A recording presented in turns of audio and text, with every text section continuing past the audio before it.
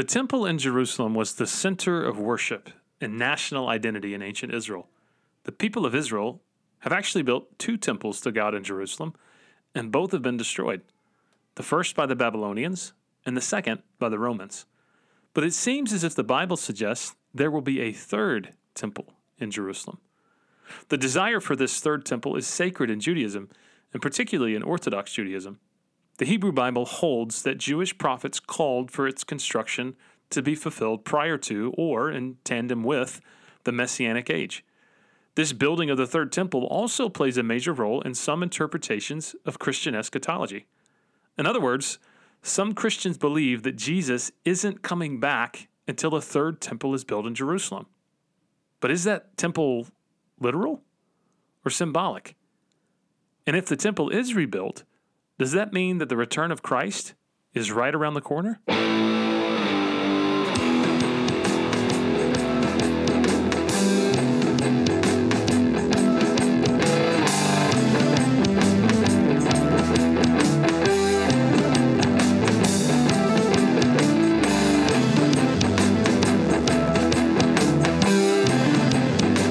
Welcome, everybody, to the Beards and Bible Podcast. I hope you're having a lovely day or night or whenever it is you're listening to this or watching this. My name's Josh, along with my host, Gabe. Co-host, Gabe? Mm-hmm. We both are hosts. So Assistant to the host? I don't think it matters. You can be Capitan, Gabe, if you want. I don't care. Yeah. I noticed you're wearing a T-shirt today, and you're rocking those guns. What gives? What guns? Pistols, pea shooters. Yeah, there you go. Some BB guns, some Red Ryder. Some BB guns. Yeah, this is a shirt I got. I ran our Dothan, city of Dothan has a circle that goes around it. It's 13 miles exactly around this circle that circumvents the city. And so every year they do a run the circle. And it turns out, I learned after the fact, that it is the most dangerous road in all of Alabama.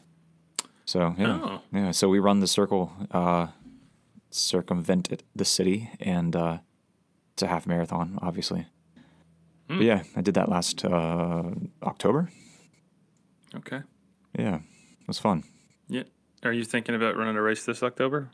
I am, yeah, with a good friend named Josh Brooker. What? I know him. Yeah, it'll be Seven Bridges Marathon. Where's that, in Chattanooga? Yeah, Chattanooga. We're going to do that one. I've still got to sign up and get all my ducks in a row. Now, I saw your eyes stayed closed a little bit longer than normal when you said I got to sign up. Like, there was a bit of apprehension.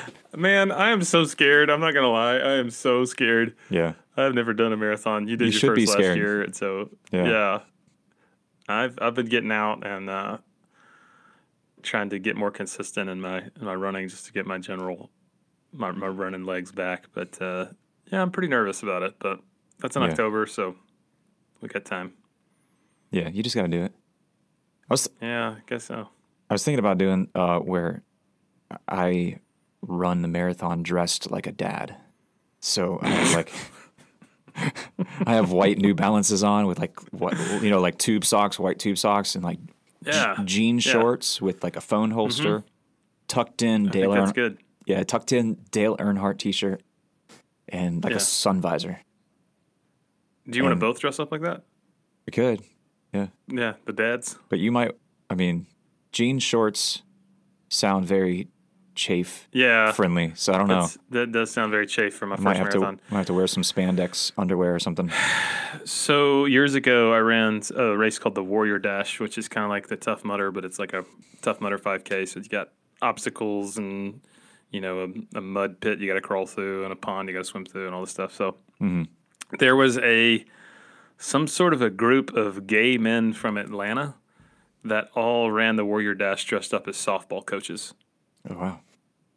Yeah, so they had their like tiny little softball shorts, and they had knee-high tube socks, and they all high-stepped in unison, and they all had like on the back of their shirts, there was a lot of innuendo going on with the nicknames they were assigned and the numbers they were assigned, but it was a sight to behold. it was pretty funny. They all high stepped the race, and nobody PR'd, I'm sure, but it was pretty funny to watch, to be a part of. So I don't want to do that for a marathon. That would take like 8 hours, but Yeah.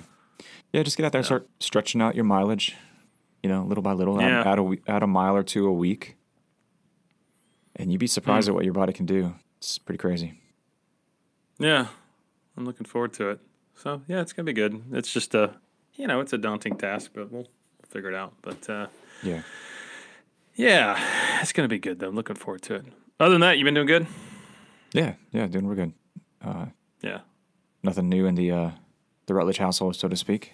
But Stacy and the boys went down to visit my in-laws down in near Bradenton, Florida. So I've got the house to myself today and really all this week. So I'm getting a lot of stuff done.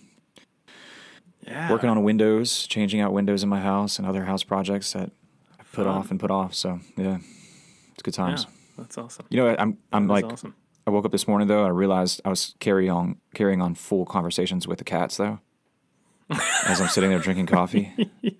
Like, it's not good. It's like day 2 of their absence, and I'm already having conversations with cats. Yeah. It's so funny. I always romanticize the absences of my wife and kids. Like they went to East Tennessee to visit family, and in the back of my mind, I'm like, I'm gonna get so much done. It's gonna be awesome. It's gonna be great. And they left, and I'm just like sitting in an empty house, and I'm like, this is the weirdest thing ever. My house is quiet. My house is never quiet. Yeah. It was odd. I cleaned the whole house, but then I just was like sitting there like, I don't know what to do with myself. This is weird. It's a little bit spooky. Yeah, it was a little bit spooky. Yeah. But anyway, well, hey, something new I want to talk about before we get into our content for today is a problem that I experience at times, and sometimes you do as well, and that is we've got crazy schedules. And sometimes you and I get up early, we work late, and then we do a lot of mentally taxing work of writing, speaking, and research and all that stuff. But that requires a lot of focus and a lot of energy. And I don't know about you, but Gabe, sometimes I leaned far too heavily on caffeine or coffee to get both focus and energy.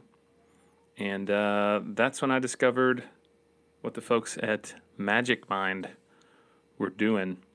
And Magic Mind, I had no idea what they were about and what they were doing, but they're basically the first company that I've heard of that does focus elixirs and productivity drinks. And so they sent you and I a sample of that, and we tried it out. And I'd love to hear your thoughts about it. Yeah. So I have a very physical life as well. Like I wake up and either I'm at the first thing in the morning, maybe they're at the gym or running, trails behind our house or whatever. And then I go to work at, construction job. So it's physical day of work as well. And then I'm, chasing kids around in the evening or, like you said, doing studying, preparing for what I'm going to be teaching on that following weekend. And so, yeah, by the time I get home, my mind's kind of zapped. But yeah, these I used Magic Mind for 3 days in a row. That's how many samples they sent me to try out. Yes. And if you look at, it's kind of funny, if you look at the kitchen counter every morning, I usually make some kind of like supplement protein drink that basically serves as my breakfast. And there's like 7 different ingredients for it. And it takes a good 5 minutes just to mix it all up and shake it up and everything. So it's kind of cool that this just comes in a little bottle.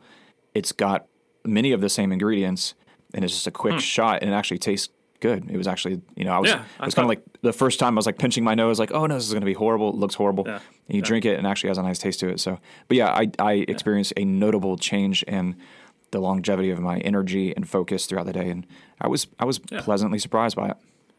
Yeah, I was too. I'm always skeptical of things like that, but it actually was pretty good. I felt like I had more attention, more focus, more concentration. And I've taken a supplement that it had in it called ashwagandha. My wife takes ashwagandha, and the little Magic Mind little shot had it as well. And so it reduces stress and anxiety and really was helpful. So they were kind enough to let Gabe and I try some of their products. And so we are here highly recommending Magic Mind. And if you are interested in Magic Mind, just go to magicmind.co/beardsandbible.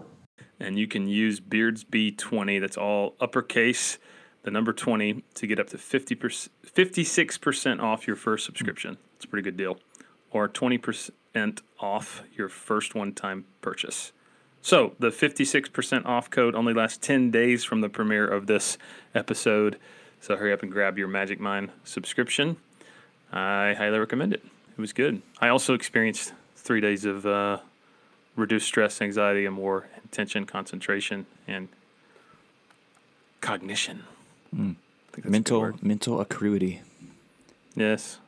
So speaking of which, this is a heady topic we're heading into today. And here's why we're talking about it. So we scratched the surface of this on our last episode because our friend Gregory sent in a question about it. And in the last 10 minutes of our episode, we were like, hey, let's talk about this. And so we did, kind of.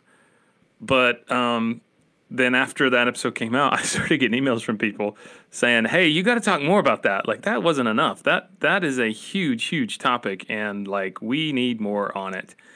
And so the more people started reaching out saying, hey, can you unpack that? Like, what is that? That's super interesting. The more I realized, okay, we probably need to spend a little more time talking about a third temple and the rebuilding of a third temple, what that means for eschatology, why some Christians think a third temple has to be rebuilt. Are we the third temple? What does that mean? And so, yeah, that's what we're going to be diving into today. So, Gabe, I guess the big question is, like, what is the significance of the temple for the people of Israel? Like, why was the temple considered such a big deal? Well, that was post the exile from the garden. That was the only space where God's presence can be made manifest and humans can once again interact with it on earth.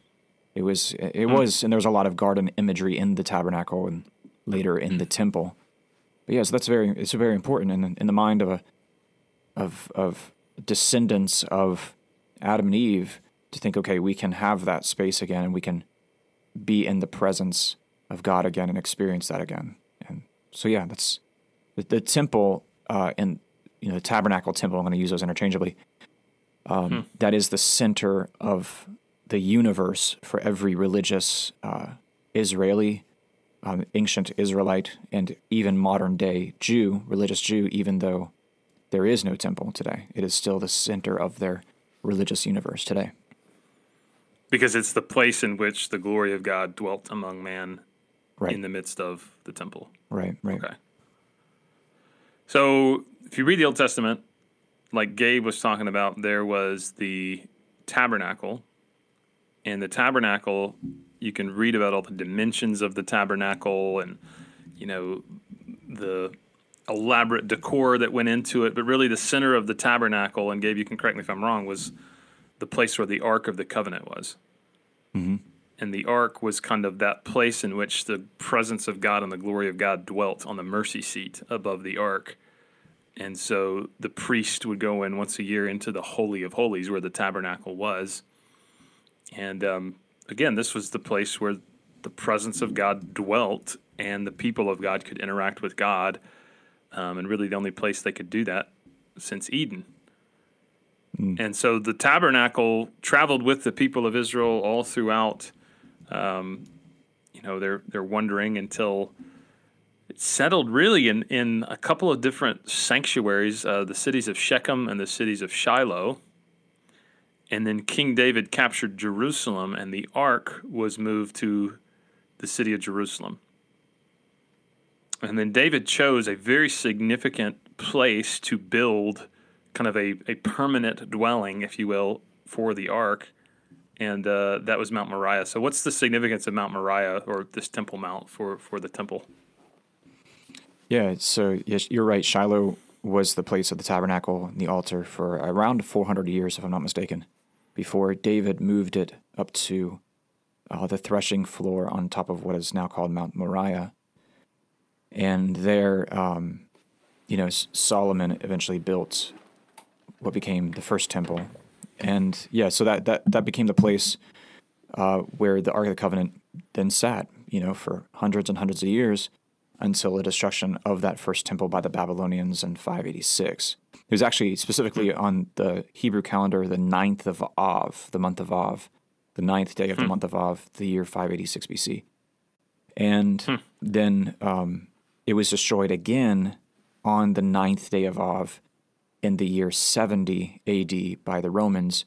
That was Herod's temple, and it was built in the exact same spot on top of Mount So I Moriah. didn't realize that was the same date that it was destroyed. So is there some sort of spiritual or prophetic significance to that? Yeah, the 9th of Av is the date when traditionally when the 10 spies came back from the land with a bad report.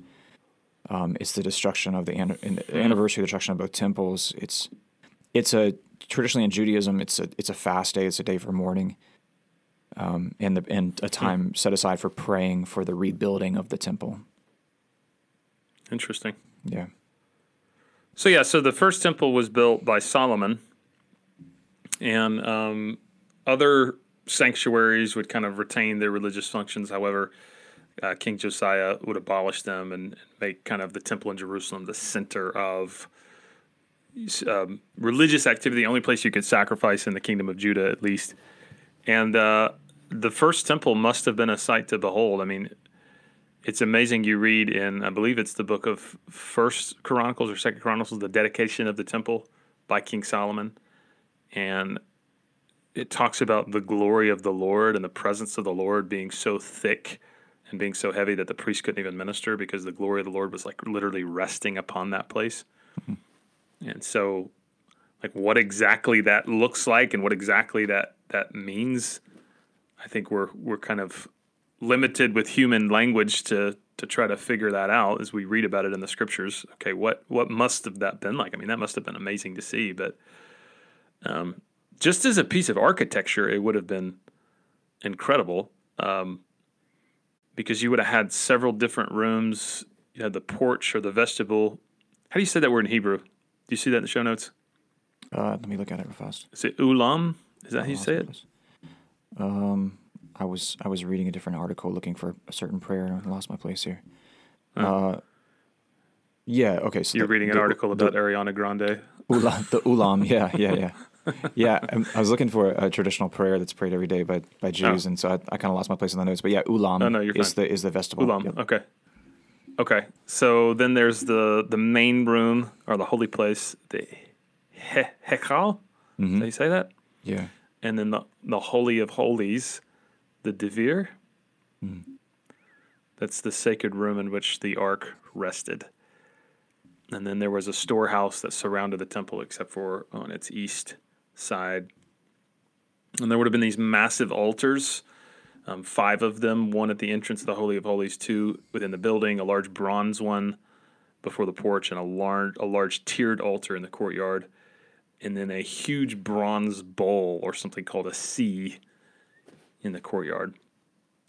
And within the Holy of Holies, there would have been the ark, and that was where the divine presence, the Shekinah, the glory of God, would rest above the mercy seat of the ark. And it could only be entered by the high priest and only on the Day of Atonement, which is Yom Kippur. So, now, Gabe, this isn't like from biblical text, but it's been said that the priest would enter in to minister with bells on the bottom of their robes and then a rope tied to their waist. Have you heard that before, or is that just I've heard tradition? Kind of conflicting. It is. I think it's maybe in some Talmudic writings that talk about that, but I can't say with certainty if that's true or not. Yeah.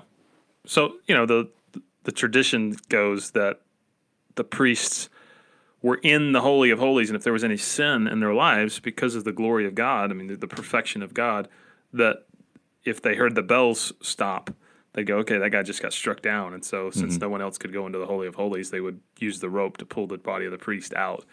Yeah, it makes sense. I mean, like Zechariah in the book of Luke, like he goes in, he's offering incense on the incense altar just in the holy place, and they start to worry about him because it's taking so long. But yeah, so it makes sense. I mean, it's definitely a viable story. Yeah. So needless to say, this is like the most sacred place in all of Israel and all the kingdom of Judah. And so when Nebuchadnezzar II of Babylonia comes in, he first removes the temple treasures, and then he totally destroys the building in 586. And so then we have the exile, and then after the exile, you read about in the book of Ezra and Nehemiah, people coming back to the city of Jerusalem and they're rebuilding the temple. But I think one of the most interesting parts of the book of Ezra is that after they rebuild it, some of the old men that remember the glory of the first temple see the second temple rebuilt and they weep because they say it's not as good, it's not as glorious as the first temple. So what was lacking? What was it that was it just the architecture? Was it just they didn't have the glory of the Lord resting upon it like they did in the days of Solomon? I mean, what do you think was going on? Yeah, it could just be aesthetically it wasn't the same. Some people speculate that this is the first time the temple is devoid of the original Ark of the Covenant because the Babylonians plundered it and may have taken it and melted it down. We don't really know for sure, or they may have put it in a wooden crate for Harrison Ford to find. But in the CIA, yeah. So we just don't know. But something was diminished about this until obviously Herod the Great comes along and he's like, I'm gonna do this thing up. I'm gonna make it like MTV Cribs here with this temple. Mm-hmm. Well, before he comes around, we have the Persian and the Hellenistic periods, and so during that time, the temple was generally respected and subsidized in part by Judea's foreign rulers. But then we have our buddy Antiochus Epiphanes, and he comes in 169 BC, and he commits an act that many believe the prophet Daniel prophesied. He does something so vile in the temple, the prophet Daniel seems to refer to that as the abomination of desolation. And so what did he do exactly that was so vile and so perverse in the temple? Well, according to the book of Maccabees, he set up a statue to the god of Zeus, if I'm not mistaken, and then he sacrifices a pig. Some accounts say he sacrificed one pig. Some accounts say he sacrificed a pig every day on the holy altar, which would have been forbidden, obviously, because it's an unclean animal. And it would have greatly defiled the altar and the temple itself. Yeah. So then we have something called the Hasmonean Revolt. Mm-hmm. And this would be what we read about in 1st and 2nd Maccabees, right?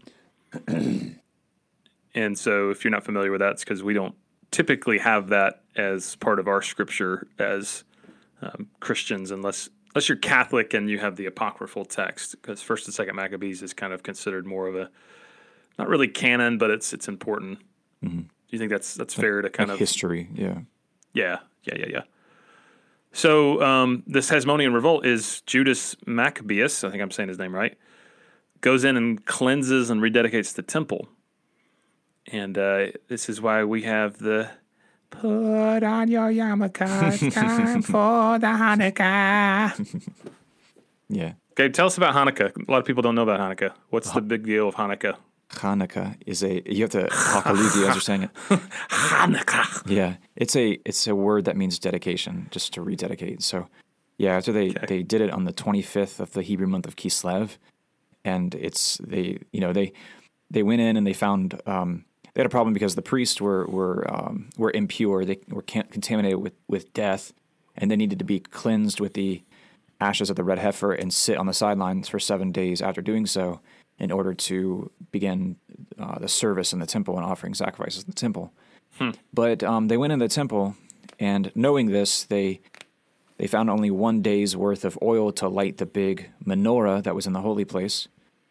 So they said, you know what, let's just fill it up, and let's light it, and let's wait the 7 days that the priests need to be able to be purified to come back in and resume the service. And let's just see what happens. So they lit it for knowing that they only had 1 day worth of oil. This is recorded in the Talmud, by the way. And it miraculously burned for 8 days, and that's why to this day, religious Jews will get what's called a Hanukkah. It's like a Hanukkah menorah that has 8 candles on it, and you light it and let it burn for 8 nights, and it's to commemorate the great miracle that happened there. And even on those little dreidels, have you seen those dreidels that kids play? It's like a little spin, like a little top that they spin. Even on there's letters. There's 4 Hebrew letters that form an acronym for the phrase "a great miracle happened there." And Wow. so it's all Hanukkah centered around this oil that miraculously burned, and the rededication of the altar, and the resumption, the ability of the priests to resume their, which is interesting. With this altar that was defiled by pig's blood, as they came in and they cleansed out the temple of all these idols and all these other things. They didn't know what to do with the altar stones, because it was the original stones from the altar, but it had been defiled repeatedly with the blood of pigs. So there was this great debate that happened, and they're like, well, let's just chuck them out. No, we can't chuck them out because they're holy, So they set them off to a side. This is recorded in the Talmud. The Talmud says that they set them off in a place until a prophet would come and tell them what to do with the stones. And so if you go to John chapter 10, the only place in the entire 66 book canon of Scripture that Hanukkah has ever mentioned, go to John chapter 10, it says that Jesus was in the temple it was a winter, and it was during the Feast of Dedication, which is Hanukkah. And Really? yeah, so they are pressing him in the temple, saying, tell us plainly, are you the Messiah?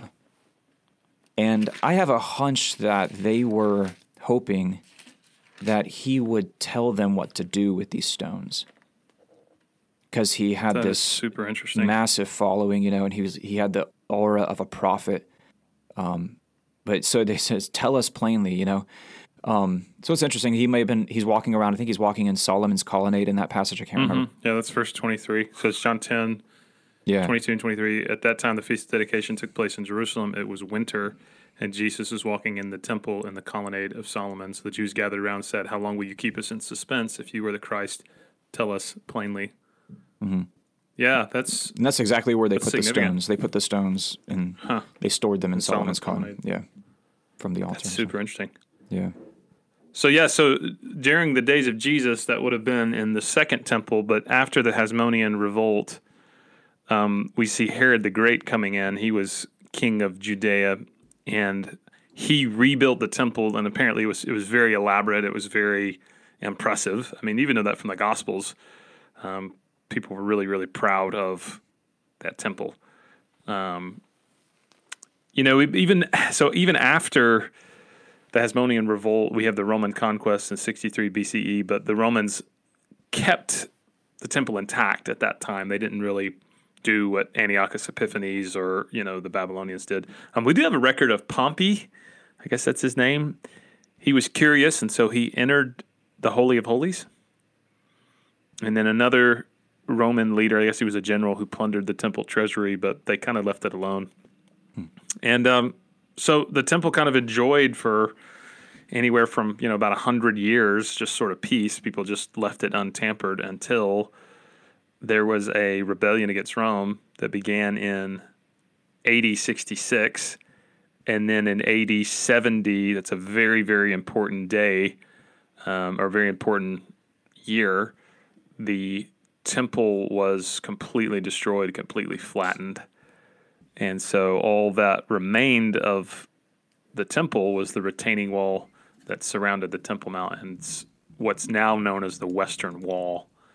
And Gabe, you've been to Jerusalem? Yeah, I've been to the Temple Mount. I've stood where the temple once stood. What do you see when you go to the Temple Mount now, and you can see that original wall? What is that like now? What are people doing at it? There's definitely one major section of the wall. I mean, all the walls are pretty much there for this main retaining wall that Herod built. It's not an actual temple wall itself. It's just because if it was a temple wall, it wouldn't fully fulfill the prophecy in Matthew 24 that no stone would be left upon another. But it's just a retaining wall. But yeah, it's the western retaining wall, and it's where it's basically, it's hard, long story. So you can't go up on top of the Temple Mount and pray legally if you're not a Muslim. Only Muslims can go on top of the Temple Mount and pray legally. If you're a Jew or a Christian, you get caught praying up on top of the Temple Mount, you're banned for life. You can't go up there. You might be arrested and everything too. They'll kick you off. So the temple was always a house of prayer. You would try to get to the temple to say prayers. The closest you can go to where the temple once stood and legally pray. Just so happens to be this little courtyard called the Kotel, or sometimes called the Western Wall. And so you go as close as you can to where the temple once stood, and that's where you pray.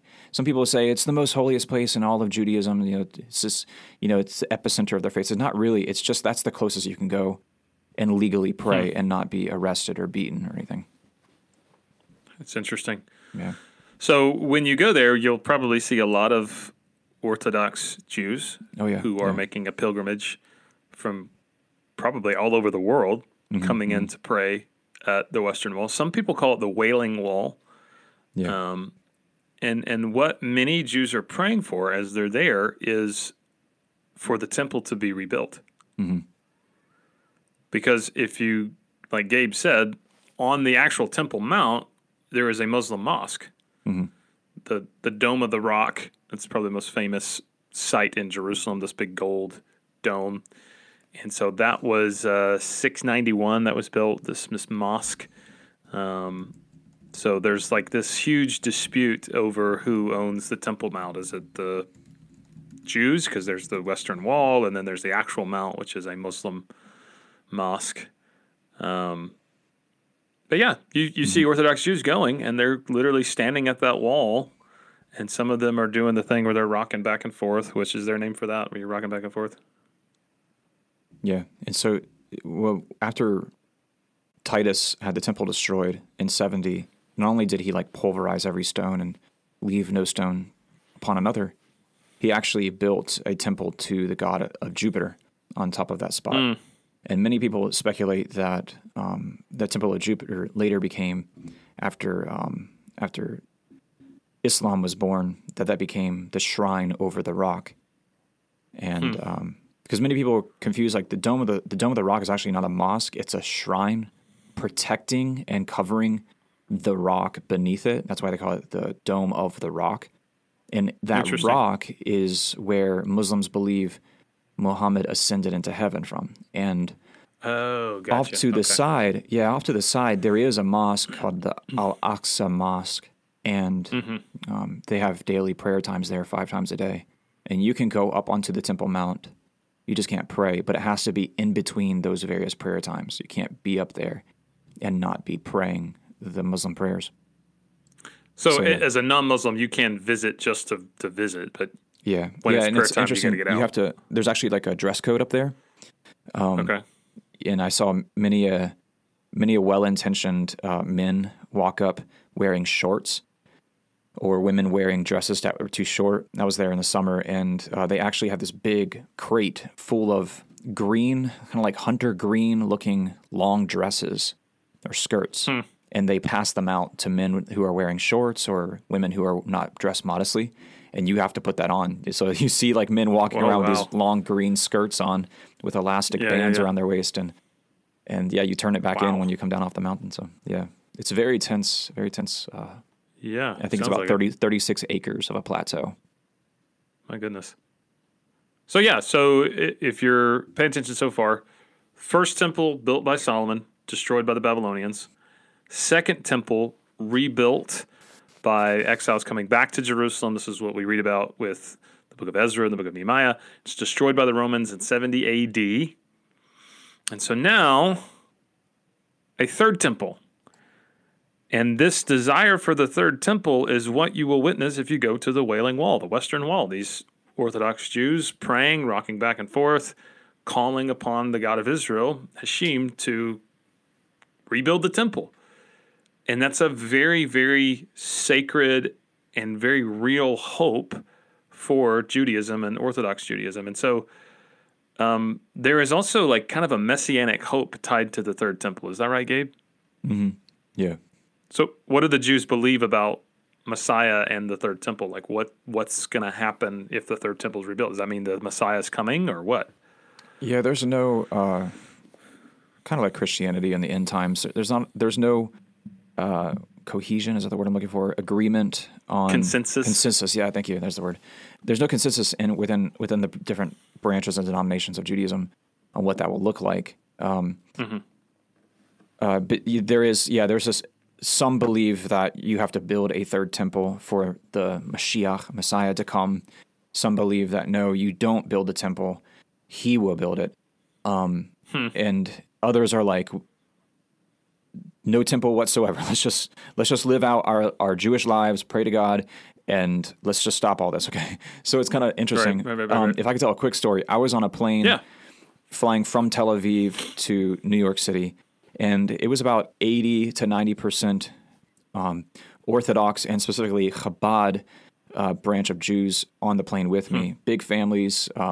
These guys, I hate to be like stereotypical, but these are like the black coat, black hat, decked out like Orthodox Jews. And I'm sitting on the plane with them, and I'm just wearing like a t-shirt and swimming trunks, and flip flops. And but I get my seat, and I'm sandwiched between two Orthodox men who are Chabad, ultra Orthodox religious Jews, right? And one speaks English, the other one does not, and they're both speaking Hebrew to each other around me. And so you're taking notes. You're like, how much? Yeah. Wow, learning so much. Yeah. Yeah. So they start asking me questions and stuff, and I start asking them questions about what they believe about specifically about the third temple and the coming of the Mashiach as they see it. Well, they believe that this Lubavitcher Rebbe Menachem Schneerson, who lived in the 1990s and he died of a stroke in the 90s, they believe that he is the Messiah and that he's dead and in his grave right now, and then on a future Feast of Trumpets or Rosh Hashanah, he will resurrect from the dead. They were flying to Queens, New York to hopefully be some of his first followers and disciples to see him rise from the dead. And this was 2 days before Rosh Hashanah, yeah. So, and they believe when he resurrects from the dead, that he will walk into the Chabad headquarters there in Queens, New York, and that the Chabad headquarters and all of its followers will be in the building itself will be raptured up into the air, and it will go up into the clouds.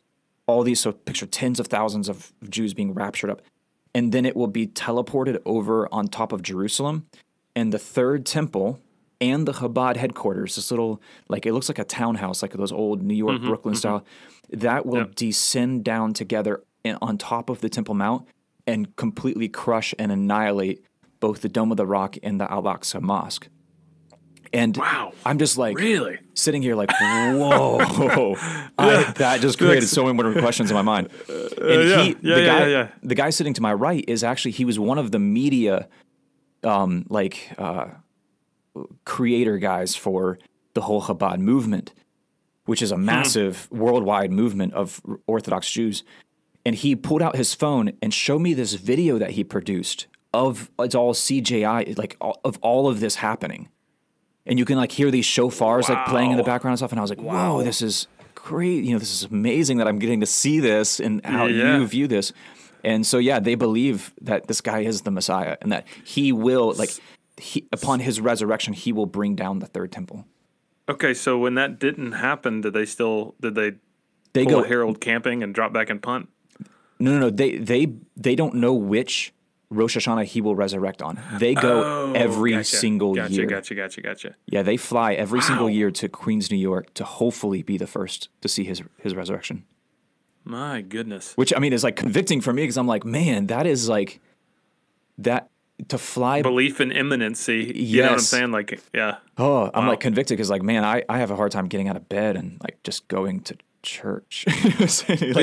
Well, I mean, even just like us seeing as Christians, like we believe Jesus could come back at any moment, but do we have that kind of imminency, that kind of, man, this could be the year, this could be the day that he returns, Yeah. And it's kind of sad to see that kind of hope and trust is put in someone who died of a stroke and is laying in his grave. Yeah, you know what I mean? It's like kind of like, man, I got a better Messiah that like actually did rise again. And that's what I said. I said, I went through some of Daniel and talked about like the prince had to be cut off before the destruction of the second temple. And some interesting things we talked about. It was a long 12-hour flight.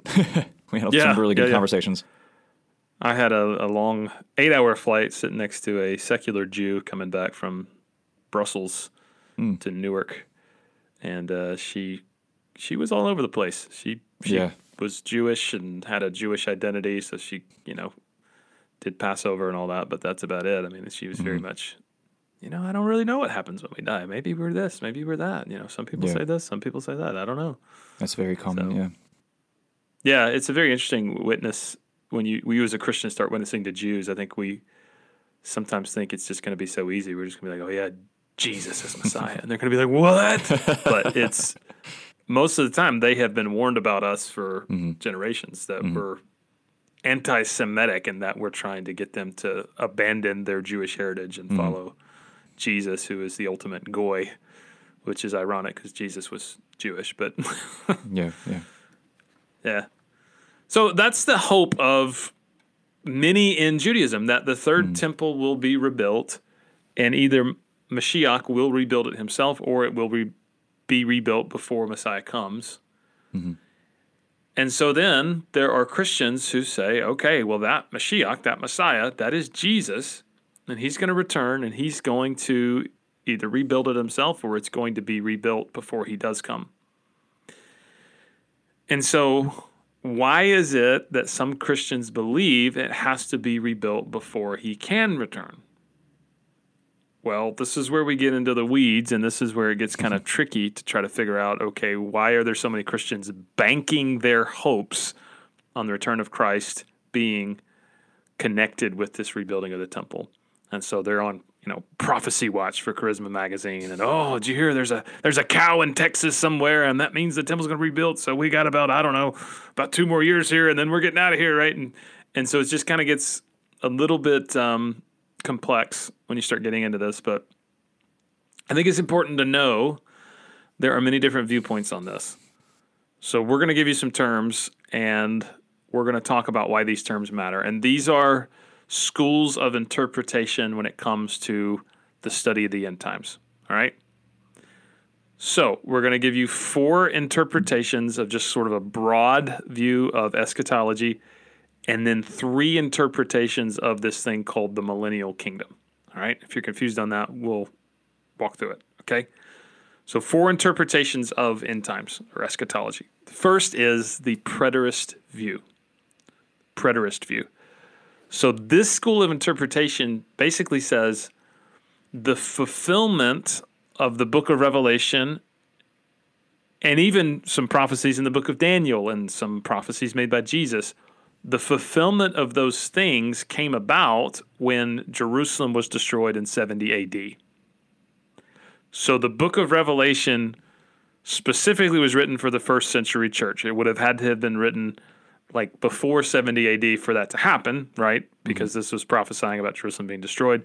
So some people that hold to this view, they say, yes, Jesus is coming back, but he's just going to come back. There's no this has to happen, then this has to happen, then this has to happen. No, all of those signs at the end we read about, that biblical prophecy, that's not really for us. So that is the preterist view. That makes sense? Mm-hmm. You met people with this view? Yes. Yeah. Okay. Second interpretation of the end times is the historicist view. So that is Revelation and other biblical prophecy speaks of things that happened in the recent past, and that applies to every generation. So the predictions we read about in the book of Revelation specifically, but also, again, Daniel, the prophecies of Christ about the end times, those cover the entire period between when those predictions were made and the return of Christ. And so this school of thought basically says, this is like a cyclical thing. Like every generation has an antichrist. Every generation has these signs that point us to the fact that this world is not our home. So Jesus is coming back, and yes, things are going to get bad until his return, but we can't expect anything specific to signal his return. It's just going to be all these things are going to continue to happen in every generation, and then he's going to show up. Mm-hmm. Then there is the futurist view. And the futurist view is, no, all the prophecies we read about in Revelation and Daniel, the prophecies of Christ, all of these things are pointing almost exclusively to things that have not happened yet. It's things that will happen. It's things that are going to happen at the end of the age, the things to come. So the futurist view is, no, man, we're reading about this in the book of Revelation. We're reading about this temple being rebuilt. That's not happened yet, so it's going to happen, but it hasn't happened yet. And the fourth is there's the idealist view, and that's basically all these things are just symbolic. All these things are allegory, right? There's nothing specific historical that's going to happen. There's really nothing specific historically that has happened. It's just sort of this symbolic portrayal of the spiritual conflict between evil and the kingdom of God. It's all allegory, right? Mm-hmm. Mm-hmm. Does that make sense, those four? Yeah. Okay. So which one would you have to hold to if you believed that a third temple would be rebuilt? It might fall into a futurist. Revelation and end times prophecy speaks of things that will happen in the future that lead to the end of the world. It can maybe fit in the historicist view and maybe the futurist view. Yeah, maybe the futurist view. What do you think? I would say futurist. I would say there's probably people in the historicists that would say, okay, yeah, I mean, the temple's been rebuilt before, so it might be rebuilt again. Yeah. But I would say probably most people that believe in a third temple being rebuilt, they would say, okay, this is a prophecy that points to what's going to happen. Hasn't happened yet, but it's going to happen, right? Yeah. So then that's when you get into three viewpoints of the millennial kingdom. So if you read in the book of Revelation chapter 20, I'm just going to read what the scripture says. This is 20 verses 1 through 4. And I saw an angel coming down from heaven, holding in his hand the key to the bottomless pit and a great chain, and he seized the dragon, that ancient serpent, who is the devil and Satan, and bound him for 1,000 years, and threw him into the pit, and shut it and sealed it over him, so that he might not deceive the nations any longer until the 1,000 years were ended. And after that he must be released for a little while. And I saw thrones, and seated on them were those to whom the authority to judge was committed. So, this is interesting. The book of Revelation describes 1,000 years of peace and prosperity on the earth where Satan is bound. What is that? Right? Mm-hmm. When is that? How does that work? So historically across church history, you've got three schools of interpretation. The first is called premillennialism. So this 1,000 years that we just read about is a future physical kingdom that Christ will establish at his return. And so Christ comes back. He sets up shop. He rules and reigns over the messianic kingdom that's kind of centered in the city of Jerusalem for 1,000 years. And then the text says, then the devil is released for a little while, and the devil goes against Jesus and is defeated permanently, and then we get a new heaven, new earth, and that's the eternal state, right? Mm-hmm. So that's called premillennialism. Second viewpoint is called postmillennialism, or postmillennialism, if you worship Post Malone. That's a dumb joke. Nobody worships Post Malone. That is Christ will return after a general period of peace and prosperity. So really what they see this 1,000 years is simply the period of the church. That the church is going to basically increase in influence, and society is going to continue to improve. It's going to release kind of the kingdom and dominion over the earth, this whole 7 mountain mandate you see in a lot of NAR circles. So we're going to get to this utopian-like state, and then that's when Satan does war against Jesus, and then we have the eternal state. It's post-millennial. And then the third viewpoint is amillennial. The word "a" means no, or amillennial, amillennial, tomato. And basically it is that this is not literal. This is symbolic. And the 1,000 years described here is the spiritual kingdom that's Christ's rule in the hearts of his people during the church age. That make sense? Mm-hmm. Mm-hmm. So, if you believe that a literal temple is going to be rebuilt, you would probably have to be a premillennialist. Mm-hmm. Right? Yeah. Temple's rebuilt, and then Jesus rules and reigns from Jerusalem all over this messianic kingdom. The temple is kind of the activity of that rule and reign. I guess you could see that also within the post-millennial, that this age of the church and prosperity leads to the building of the temple. Yeah, it might fit in there, barely. Yeah. Yeah. So you'd have to be a futurist, all right? So you believe that there's prophecies have yet to be fulfilled. Then you'd have to be premillennialist, that there's going to be this 1,000-year reign. So why would you think, if you're a premillennial futurist, that there has to be a third temple rebuilt before Jesus comes back? Well, there's really kind of three big reasons. The first is there are prophecies about sacrifices resuming in the temple. So, Gabe, walk us through that. Like, what prophecies talk about sacrifices resuming in the temple? Mainly that of Daniel chapter 12. Like Daniel's, say Daniel chapters like 8 through 12 are very pivotal when understanding the potential third temple. But yeah, Daniel 12:11 speaks of the daily sacrifice being taken away, and for sacrifices to be taken away, obviously, right before the end, won't they need to be happening first? We at least at the minimum need like an altar. So, and then Daniel 8:9-14 speaks of a little horn that will cause the daily sacrifices to cease. And a lot of scholars see the little horn as Antiochus Epiphanes, the one who was kind of like this archetype of end-time religious power, like an antichrist. He'd be aligned with a civil power called the beast. And then lastly, it's possible that the Jews could begin offering sacrifices, like I said, on an altar without rebuilding a temple. And we see this played out in Ezra chapter 3, where they were able to begin sacrifices with just an altar. But many Christians still see the rebuilding of a third temple as necessary to the fulfillment of this. Sure. Yeah, so someone could be what's called a partial preterist with, it's called telescoping predictions. So Daniel speaks of an abomination of desolation that happened in that generation. That's Antiochus Epiphanes. Jesus says in Matthew 25, I believe, or Matthew 24, that there's going to be another abomination of desolation. And so many people see that happening around AD 70, or kind of near that revolt. But also, like, we understand that the telescoping prophecy is there's one for this generation, there's one for that generation, then there's one still yet to come. Right?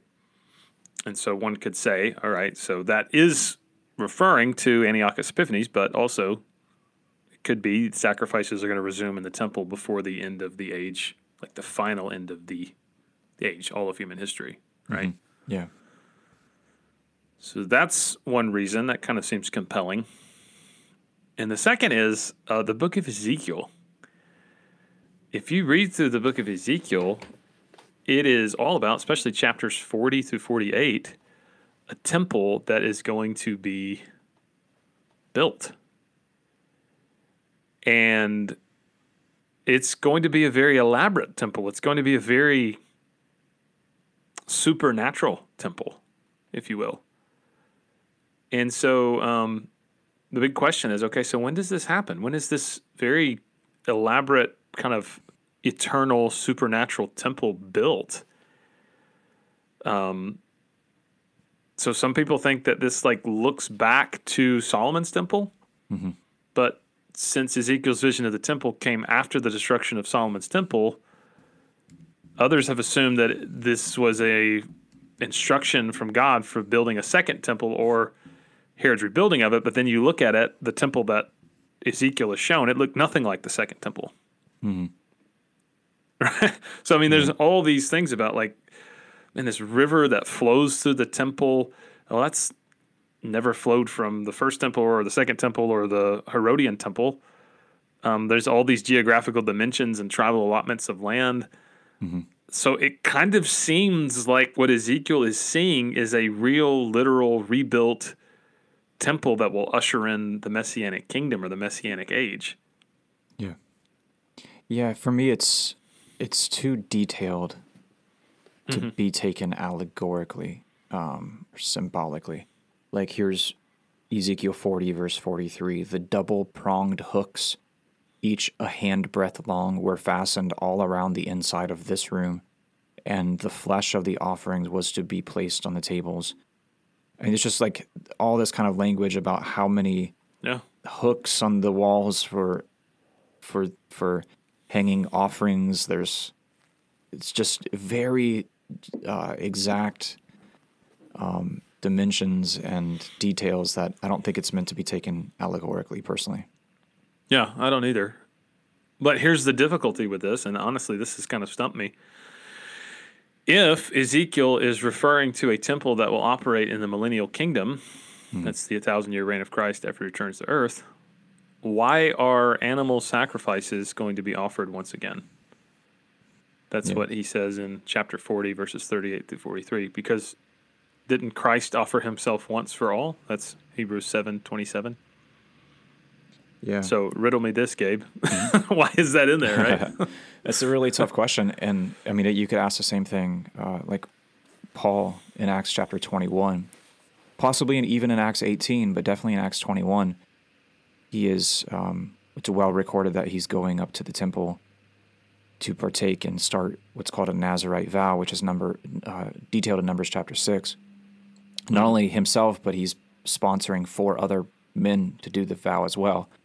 When you actually go back to number 6 and you look at this Nazirite vow, it counts out the number of animals that the Nazirite would have had to bring to the altar and given to the priest. And it's something, if Paul were to go through with this, it's something like 15 or 16 animals that he would have had to purchase and offer up as sacrifices on the altar in the temple in Jerusalem post the death, burial, and resurrection of Christ. So, and he agrees to do it. It wasn't like he's like, oh, and let me quote Hebrews and talk to you about why that's no longer part of our worship system. So it speaks, and I don't fully understand it, but something did not change the way we assume it changed in the mind and theology of Paul. And that makes me uncomfortable.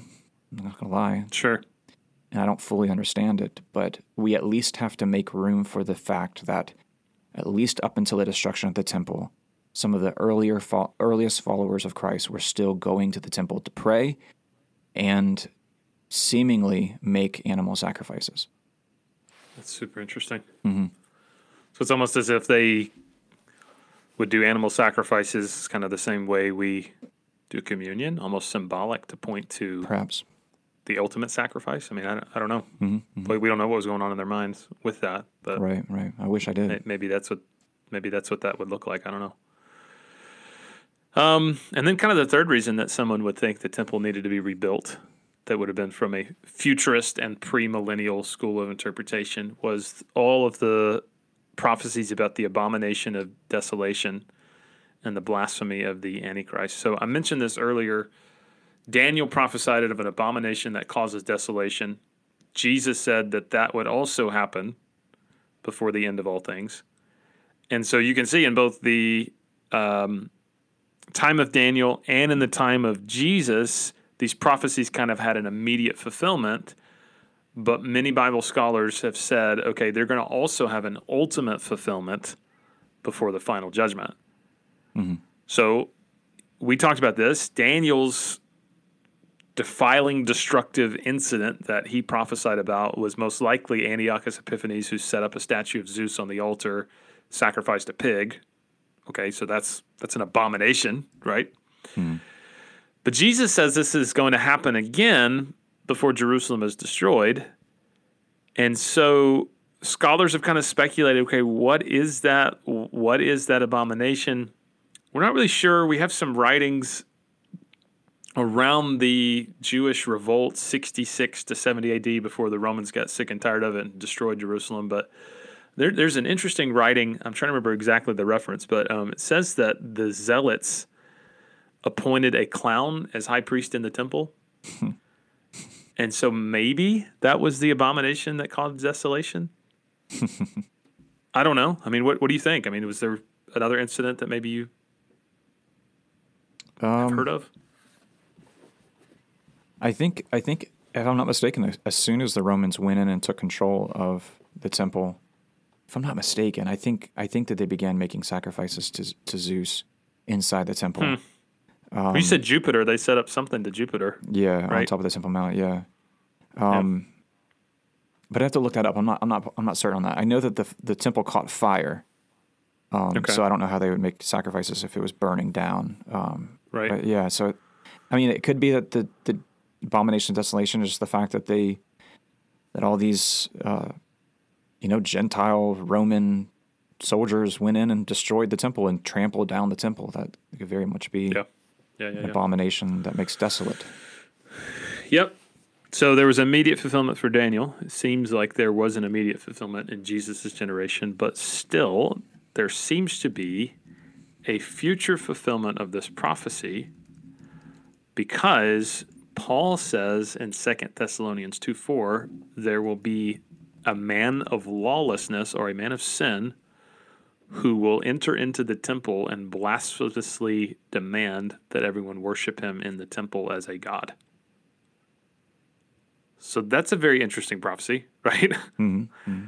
How are people going to worship this man of lawlessness, this man of sin, what we know of as the Antichrist, in the temple, unless the temple gets rebuilt? So if you're listening to this and you're amillennial or you're postmillennial, you're probably going to say, well, okay, the prophecies about the abomination of desolation and the Antichrist, they've already been fulfilled. Ezekiel's vision is symbolic. The sacrifices being resumed have already been fulfilled in Daniel. All that stuff's been already fulfilled. Most of the stuff that hasn't is symbolic. I think, okay, I can understand how somebody gets there, but where I'm at personally is it seems far too detailed to be allegorical. Mm-hmm. Right? I mean, because you read scripture and there's some that is like, okay, the intended meaning of this, it seems that this is clearly figuratively communicated. It seems like this is clearly symbolic, but then when you read about these very specific things that are happening, it's kind of like, well, it kind of looks like this is going to have to literally happen before the end of all things, not just the end of the temple age or the end of... That's kind of where I see it. I mean, do you see it that way, Gabe? Yeah, I do. So if we do see the temple being rebuilt, does that mean like Jesus is like right around the corner? Like he's getting his keys and his cell phone and his wallet and he's about to head out the door? Yeah. Yeah, it's tough. And I was able to find this article that was talking about when the Romans would conquer a new people group, or they would level this, temple or something like that. That they would actually, there was this standard operating procedure. I'm going to botch the pronunciation of this. Sove Taurilia. It's a ritual sacrifice of a pig, sheep, and ox. It was customarily performed for land purification ceremonies so as to cleanse the past and future sins committed on that land. If a temple was destroyed, as was the case in 70 AD, the site of the temple must be purified by this ritual and the sacrifice of an ox, a sheep, and a pig. So it'd be interesting if, it seems likely that there was some kind of desecration of the temple in that way. Interesting. Yeah, Gabe and I were talking last night about what some people have over the years reached out to me about. This is pretty recent. The news that 5 red heifers were flown to Israel from Texas to meet the requirements for resuming temple sacrifices. Mm-hmm. And so if you don't know what a heifer is a young female cow that is not yet calved. That is a textbook definition of a heifer. And so in Numbers 19, 2 through 10, God commanded a sacrifice of this special kind of heifer whose ashes would be used for the water of purification to purify priests before they could offer sacrifices. And so that's what's hard about finding an unblemished red heifer, because as the cow ages, hairs are going to turn white and black, and the animal's going to be rejected by the rabbis as blemished. But this group in Texas said, "Oh, well, we've got red heifers. They're not blemished. They're fitting this description." And so what's interesting is this was a Christian group that sent these red heifers over to a Jewish group to basically say, "Hey, we've got your red heifers to purify the priests so they can start offering sacrifices in a temple." But here's the irony of that, and this is kind of where you kind of raise an eyebrow and scratch your head. If you truly believe that a third temple is going to be rebuilt, and that's going to usher in the man of sin, then that's going to also usher in the Great Tribulation, which is going to be the worst time ever for any Jew on planet Earth. Right? Yeah, it's. I mean, in their minds, they're in a sense maybe like thinking hastening the return of Christ through this. Yeah, so it's interesting. It's like, well, and I mentioned like the term self-fulfilling prophecy, and it's is prophecy fulfilled if it's humans that are reading the prophecy and then taking a conscious decision to try to fulfill that. Mm-hmm. And it's like, well, yeah, I guess it is technically.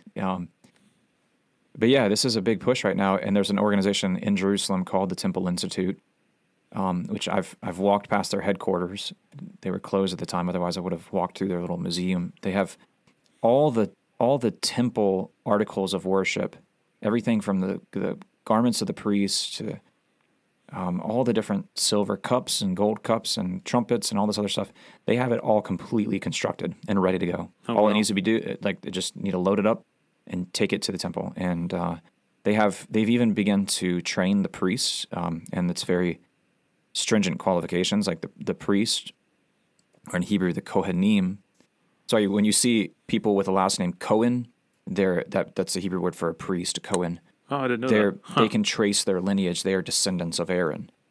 So in order to serve in the temple, you have to have been born, from what I understand, in the land of Israel. You have to be a Cohen. You have to be a descendant of Aaron and be able to trace that back. I think, oddly enough, you have to have never been hospitalized. I don't know why that is. But so yeah, they've accumulated a large group of Kohanim, of priests, and they've begun training them using like ancient rabbinic texts and in the Torah, training them on how to perform these different services. So they'll actually, at Passover every year, the Temple Institute will actually perform a Passover sacrifice. They'll just do it somewhere else, and they won't call it an official Passover sacrifice. And then they'll do various offerings and stuff to train the priests. So basically, they got everything completely staged. So when a temple is rebuilt, it's just a matter of like the very next day we can go ahead and move in and do this stuff. So this Christian organization, and there's many Christian organizations that support the Temple Institute and are partnered with the Temple Institute and are helping them fulfill their mission of seeing the temple rebuilt. And part of that is the red heifers. And the red heifer was the only sacrifice that could cleanse one of the contamination of death. And we've all come in contact with death. And even if you haven't, you probably touched someone who has, and therefore you're contaminated by death. So in order to kickstart the Levitical priesthood and the services in the temple again, you have to have priests that have been purified with the ashes of the red heifer.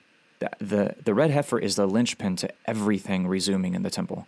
Without it, you can't. You could even have the most ornate, beautiful temple ever built, but if you don't have priests that have been purified with the ashes of the red heifer, they can't resume the services. So it's kind of the missing link, and that's why that was so significant. Yeah. So if a temple gets rebuilt and the Temple Institute moves into a rebuilt temple and resumes sacrifices, it very well could be a sign of the end. Or maybe not. I just want to read the words of Jesus, and I just want this to set in. This is Jesus, Matthew 24. At that time, if anyone says to you, look, here is the Messiah, or there he is, do not believe it. For false messiahs and false prophets will appear and perform great signs and wonders to deceive, if possible, even the elect. See, I have told you ahead of time. So if anyone tells you, there he is out in the wilderness, do not go out. Or here he is in the inner room, do not believe him. This is the significant verse, I think, to reflect on. For as lightning that comes from the east is visible even in the west, so will it be at the coming of the Son of Man. So when we see these signs, when we see things happening, I think we do well to pay attention to them, and to not focus primarily on the signs, but to focus primarily on the state of our hearts and the quality of our Christian service. Mm-hmm. So many of the parables of Jesus were told about faithful servants who were busy doing the work of the master, and the master found them faithful when he returned. Hmm. So what does it mean to be busy doing the work of the master? Well, Jesus has said, make disciples of all nations, right? And man, you should be doing that whether or not there's a red heifer on a plane to Jerusalem or not, right? So I think we're just supposed to live ready for the return of Christ at any time. And if that involves the temple being rebuilt first before he returns, awesome. I think that's fascinating. I think that's very interesting to see, and that should build our faith and make us all the more expectant for the return of Jesus. And we should be praying, come quickly, Lord Jesus. But if these prophecies about the building of the temple, if all these are just symbolic, and the temple doesn't have to get rebuilt before Jesus returns, I think that's okay too. And I don't think that should in any way shake our faith or go, well, maybe the Bible's not real or maybe the Bible isn't. No, I think we should be thinking about this like as an open-handed issue that's not a doctrinal major. The imminency of Christ is the doctrinal major, right? Jesus is coming back, and he's coming back soon. And man, we should just be ready. Right. That's kind of where I land with it. How about you? Yeah, I think that's wise. And I think it stresses the importance of you knowing the teachings of our Savior and having them committed to your memory. Because if his words are true, then there would be many false messiahs that come. And we have to be discerning between which ones are false and which one is the real one. But it seems like the real one comes, it seems like everyone will know. But it does say that many will be led astray, even the elect. And that should be terrifying. And we should really embed his teaching and have the Holy Spirit guiding us and helping us discern what is real and what is a counterfeit. But yeah, something to think about too is like, if you look at the really from like the Roman conquest of the land of Judea up until the expulsion of Jews from the land of Judea in the year 70, really in the destruction of the temple. So you can go like Messiah came, was cut off from the dead. He died, was buried, and rose again. Then the destruction of the temple and expulsion of all Jewish people from the land. And it sat vacant for 2,000 years. What if it is restored, but in the opposite, the end times restored, but in the opposite order in which it was taken away? So you get the land, you get the people in the land, then you get the temple, and then you get the Messiah. Now, I'm not saying this is gospel or anything like that, but it's interesting how it's beginning. You see the beginning stages of that where it's being restored in the opposite order which it was taken away. But yeah, like this is something I cannot stand seeing Christians divided over this issue. Or argue or debate. Conjecture is good, discussion is good, but dividing, slandering, tearing apart the body of Messiah over this particular issue is a travesty. Yeah, and I'll just say this too, and then, at the risk of sounding spicy and salty, I think there are Christians who get really obsessed with these fringe topics because they're not being obedient to the basic commission of Jesus. You need those little gangster. Yeah. The OG glasses. Yeah. Okay, so if you are radically living out your faith in the sense of you can point to somewhere in your life where you are actively making disciples, like you've got 3 or 4 people you're pouring into, you're like meeting with them every week, you're asking, man, how's your walk with Jesus going? You got people you're praying for that you're wanting to lead to Christ. You're like really living this thing out. It's not boring to you because it requires so much faith and so much risk, and it's like, wow, man, this is the life of faith. This is so exciting and amazing. Then like things like the gospel are super exciting to you because you get to see how it's changing people's lives from the inside out. Things like prayer, you are so dependent on because you're like, man, I can't do this without Jesus. things like the Word of God, you crave this every single day because you're actually living this thing out. And so when you hear about the third temple stuff, you're like, man, that's amazing. And it's not like the foundation. It's just kind of icing on the cake. It's like, that's awesome. But like, if you're not making disciples, you're not telling anybody about Jesus, you're not in times of prayer, you're not reading your Bible, you're not actively involved in the life of a local church, you're going to probably, to look for something to kickstart your faith and make it interesting, gravitate towards fringe issues, and then get really into goofy conspiracy theories because that feels exciting to you because you're not actually living out your faith in a way that's vibrant and real. Dang. And so I just caution anybody, if that's where you're at, man, you need to repent. Just start living this thing out, and it's going to be exciting if you actually start getting obedient. Is that fair? So you're telling me Elon Musk does not know the location of the Ark of the Covenant? And you're telling me he's not going to reveal it and become the Antichrist? And Did you get that email I sent you? Nah. Did it involve something about Elon Musk and the Ark of the Covenant? Okay, I'll say this before we sign off. Oh, boy. I had somebody send me an email that was literally like, probably 30 paragraphs. I mean, just unbelievably long. But essentially, it was Elon Musk is the Antichrist. And I forwarded it to you, Gabe. I don't know if you read it. It took me probably like 30 minutes to read as much of it as I could. But I mean, towards the end of it, I was just shaking my head because it was literally, it's so clear. It's so clear. Look at it, all this stuff. And yeah. I'm like, wait a second. I'm pretty sure like a lot of people hate Elon Musk right now. Like, could he be the Antichrist? Absolutely. Yeah, but I don't know. Just go spend time with your grandkids. Get off the internet. Yeah. Go invest in their lives. How long did it take you to write up that email? How many people could you have served and loved and invested time into? Instead, you're sitting on your computer writing old Pastor Josh an email about Elon Musk being the Antichrist. Anyway. I'm gonna Thank you guys for listening. bite my tongue here. Thank you guys for listening. If you have comments, questions, cries of outrage, or any Antichrist predictions, send them to Gabe at beardsandbiblepodcast@gmail.com.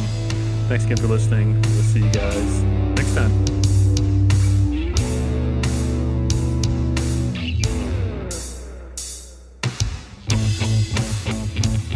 Well, thanks for listening. That's our show. If you like what you've heard, make sure to give us a share, leave us a review, or send us an email at beardsandbiblepodcast@gmail.com.